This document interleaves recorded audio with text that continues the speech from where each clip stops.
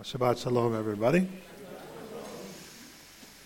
Okay, Shmini, always a challenge, I must tell you.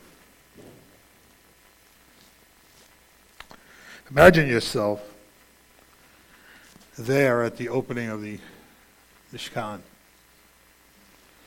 It's the 8th day. It tells us it's Yom HaShmini, the 8th day. So 7 days of preparation, and now a new world begins. You know, it's always new. When you see the number 8, it always signifies something new. And it's Yom HaShmini, the 8th day. So for 7 days, the preparations, the celebrations for the dedication of Mishkan have been going on. It's a festive mood, a joyful, a party atmosphere. It's filled with anticipation of the promise of a glorious future. And as Aaron finishes presenting Tefillah, the wave offering to the Lord, he lifts his hands joyfully and blesses all the people. And God responds to their joy and their offering with a glorious and awesome display of favor. The scripture tells us that fire comes out from before the Lord and consumed the offering. And all the people are rejoicing mightily. And then, boom, everything changes. We're told that the sons of Aaron, Nadav and Abihu, come, and what we're told is they offer strange fire before the Lord. Eish Zara, that's how it's said in Hebrew. Eish Zara, and all it means, all we can translate it in is strange fire. What's going on? What was the strange fire that was offered? Because God's offer of fire, God consumes the offer in fire. And the young men come and offer some other fire. And a third fire comes out and utterly consumes them, burns them to pieces. So at one moment we were all rejoicing and dancing before the Lord. Now, stunned silence and shock. Stunned silence and shock. Wow. Imagine if you were there. Wouldn't you be wondering what is going on? Who is this God? You know? So people want to call him capricious and frivolous. But is there something more happening that we need to be aware of? I think so.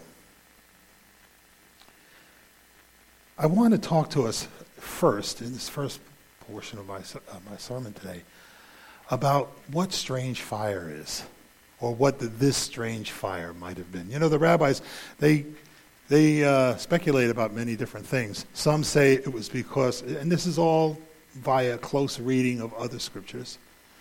Some say that it was because Nadav and Abihu never married. They were supposed to be married as priests, because it talks about their children somewhere, or the lack of children somewhere. Later on, it tells us that God tells Aaron and his other sons that they cannot approach while drinking alcohol. And so some say that they were drunk. And when they offered the fire, they were drunk. And so the fire consumed them.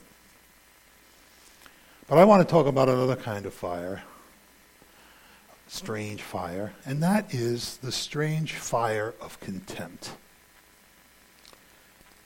Because that's what I think happened here, whether they were drunk or not this or something or other. Best I know is that they took God for granted. And when we take God for granted, we can expect fire in our lives.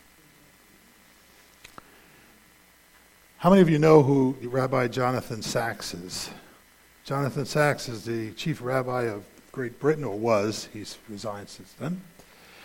And he's a teacher now. He does a lot of teaching, and he wrote an article addressing this particular portion. I want to share a couple of his thoughts with you, examine them. And he said this. He said, however, to be true to God's purposes, There must be times and places at which humanity experiences the reality of the divine. Those times and places require absolute obedience. The most fundamental mistake, the mistake of Nadav and Avihu, is to take the powers that belong to man's encounter with the world and apply them to man's encounter with the divine. Had Nadav and Avihu used their own initiative to fight evil and injustice, they would have been heroes. Because they used their own initiative in the arena of the holy, they erred. They asserted their own presence in the absolute presence of God, and that's a contradiction in terms. That's why they died. And I think he might be right, that sometimes, you see, the whole of the book of Leviticus is all about what is summed up in this Torah portion, that Israel is to understand the difference between the sacred and the profane. It's an understanding. It's up here. It's a secular thing. To understand what is holy and what is not. And Nadav and Avihu brought the profane into the sacred world. And for that, it cost them their lives. You see, we have a problem in America, I have to tell you. It's one of our great strengths and one of our great weaknesses. Our lack of, no, lack is the wrong word. Our independence, our sense of equality. Everything is equal. We're all the same. Now that's a strength in many, many ways. But it can be a weakness in our relationship with God. Because, brothers and sisters, we are not equal with him. You see? And yet so often we want to treat him that way. Oh, it's me and Jesus smooching in the corner. You know? We all want to have that kind of familiar relationship with God. It makes us feel good. And after all, we're civilized. You know, that's how modern man thinks. You know, everybody's the same. We're all on the same level. Let's treat each other nicely. And yet, have we forgotten that there are things greater than us in the world? Things to which we must submit if we are to live better lives than we're living. If we can do that, we might find that the quality of life is better. Certainly, Nadav and Abihu missed that point. Hey, this is a party. Look what Dad just did. Isn't that cool? He made fireworks. Let's do it. Come on, man. We'll do it too. If you ever get the time, you read the whole portion. You read chapter 9, and you see how meticulously Aaron prepared to make that sacrifice. And then we're told in this brief one sentence in chapter 10, and Nadav and Abihu took their censers into the temple, into the Mishkan, and offered strange fire. One sentence! When their father took it was a whole chapter, all this preparation, all these things that he was willing to do, submitting himself before God. Are we like that in our preparation for God? Is it just, I'll just show up when I can, whatever? Or are our hearts prepared when we stand before the Lord? We're not coming to see a friend. When we stand before the Lord, we are standing before God. Someone greater than us, someone beyond us.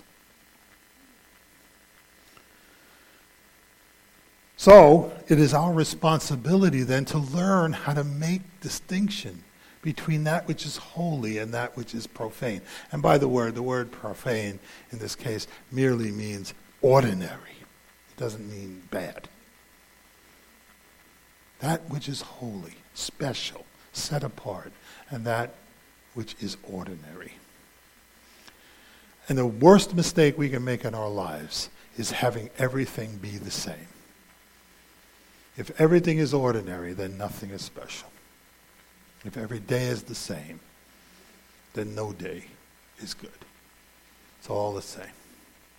And we have to make a distinction. We can't take God for granted. Holiness is that place where we encounter God most intimately. And if we seek to have that encounter, we must follow God's requirements so that he can be with us. You know, the Mishkan and all of its doodads and all the stuff that went along with it was all for the sake of preparing it so that God could be there. That the world could be tahor, clean, so that God would have a space in this world, because guess what? We've so messed up the rest of it. It's so unholy, he cannot dwell here. Can we reserve a place for God? Again, Rabbi Sachs says this about holiness.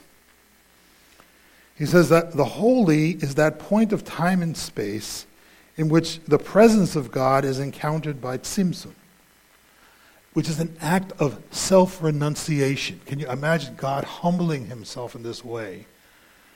By an act of self-renunciation so that he could make a way for the creation in the world.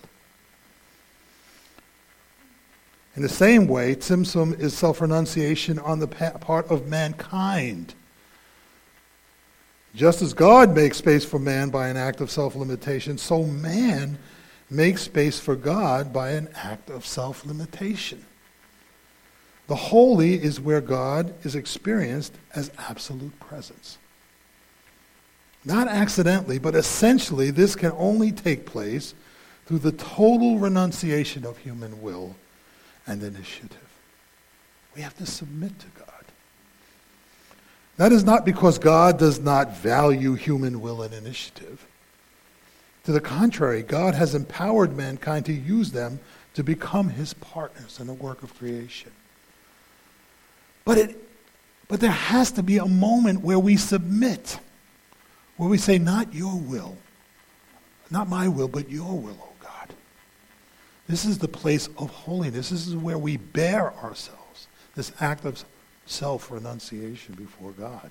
This is how we manage holiness in this life. Apart from it, our will must prevail in all things. And if that happens, we will never experience true holiness. So we have to be willing to give ourselves away to God, trusting that he is the Lord. Now listen, this incident always bugs me. Because I'm like, Lord, they were just two numbnuts. What's the problem? I mean, you didn't have to kill them. You could have just slapped them around a little bit. Right? What would have been the problem? Just give them a little slap on the tuchus and they'll be fine. They'll get it. You killed them. It can be very troubling, when you think about it, because our detractors, those who don't love God, who think of the God of the Bible as some kind of capricious, foolish, madman who kills with at a whim. And they'll look at an incident like this. You see, look. All these guys did was, what? They brought the wrong, formula in there. What was the problem? Well, there's an interesting part of this whole story that I want to focus on for a moment,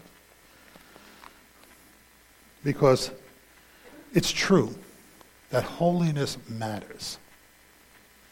It's true that we have to submit our wills to the will of God. But we can do it because God is kind, and God is merciful, and God is good. So you remember the portion that was just read.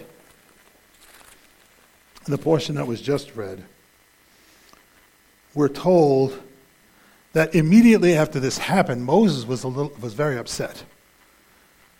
And so they have to make the offering properly, because after all, the offering wasn't made. So it says, Moses spoke to Aaron and his surviving sons, Eleazar and Ithamar, take the grain offering that's left over from the Lord's offering by fire and eat it unleavened beside the altar, for it's most holy. He's giving them instructions about how to proceed with this offering, right?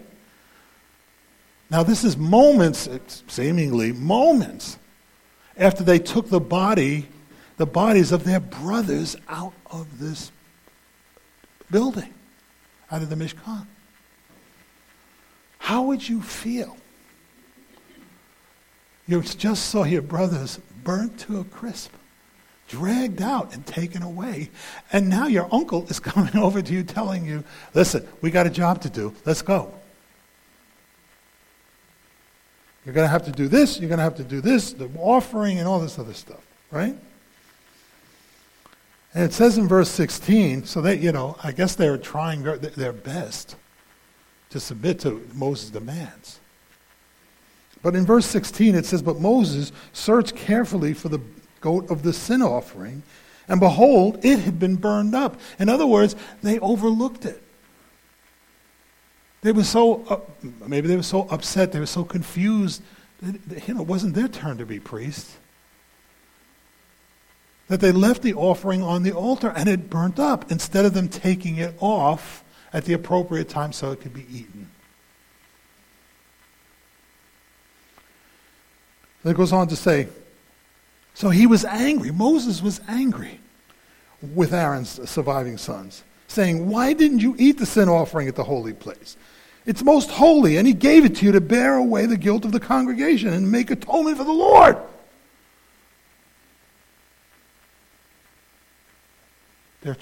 Moses is trying to uphold the holiness of God. We've just spoken for 10 minutes about how it's important. That self-renunciation is important. It's important to be holy, to respect that which is holy. And yet, they have this reaction. Why am I so upset? I'm upset because Moses cannot see his brother's pain. He cannot see the sorrow of his nephews. Is that what God wants from us? That we should be so meticulous about it all?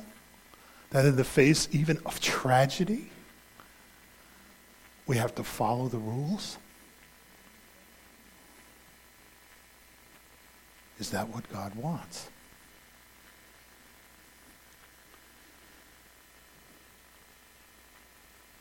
In verse 18, he goes on to say, behold, since its blood has not been brought inside the sanctuary, you should certainly have eaten it in the sanctuary as I commanded you. Moses, what are you yelling for? I'm barely holding it together. In verse 19 it says, but Aaron spoke to Moses. Aaron is considered one of the meekest men in the scriptures. And Moses is a meek one, but his brother too. He's a peacemaker.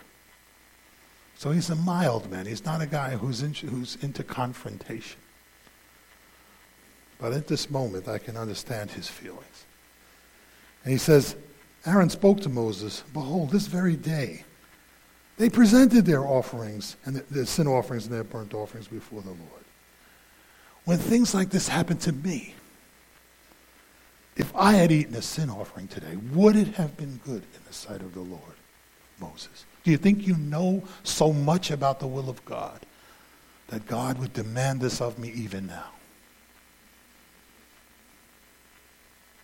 You see, there is a holiness of God that we have to maintain with all our strength. But God is not a capricious God. He is not a God with no feelings. He is not a God who is without compassion. And there are times when circumstances don't allow us to do everything by the letter of the law. But thanks be to God, when those things happen, we have a Lord who understands. And it's a good thing that we had a lawmaker who understood too. The last verse of chapter 10 said, when Moses heard that, it seemed right in his sight. He understood. I hope we can understand too. The Messiah said this when he was confronted by those who insisted on the letter of the law in spite of every other circumstance that might have existed. He said, go and learn what this means.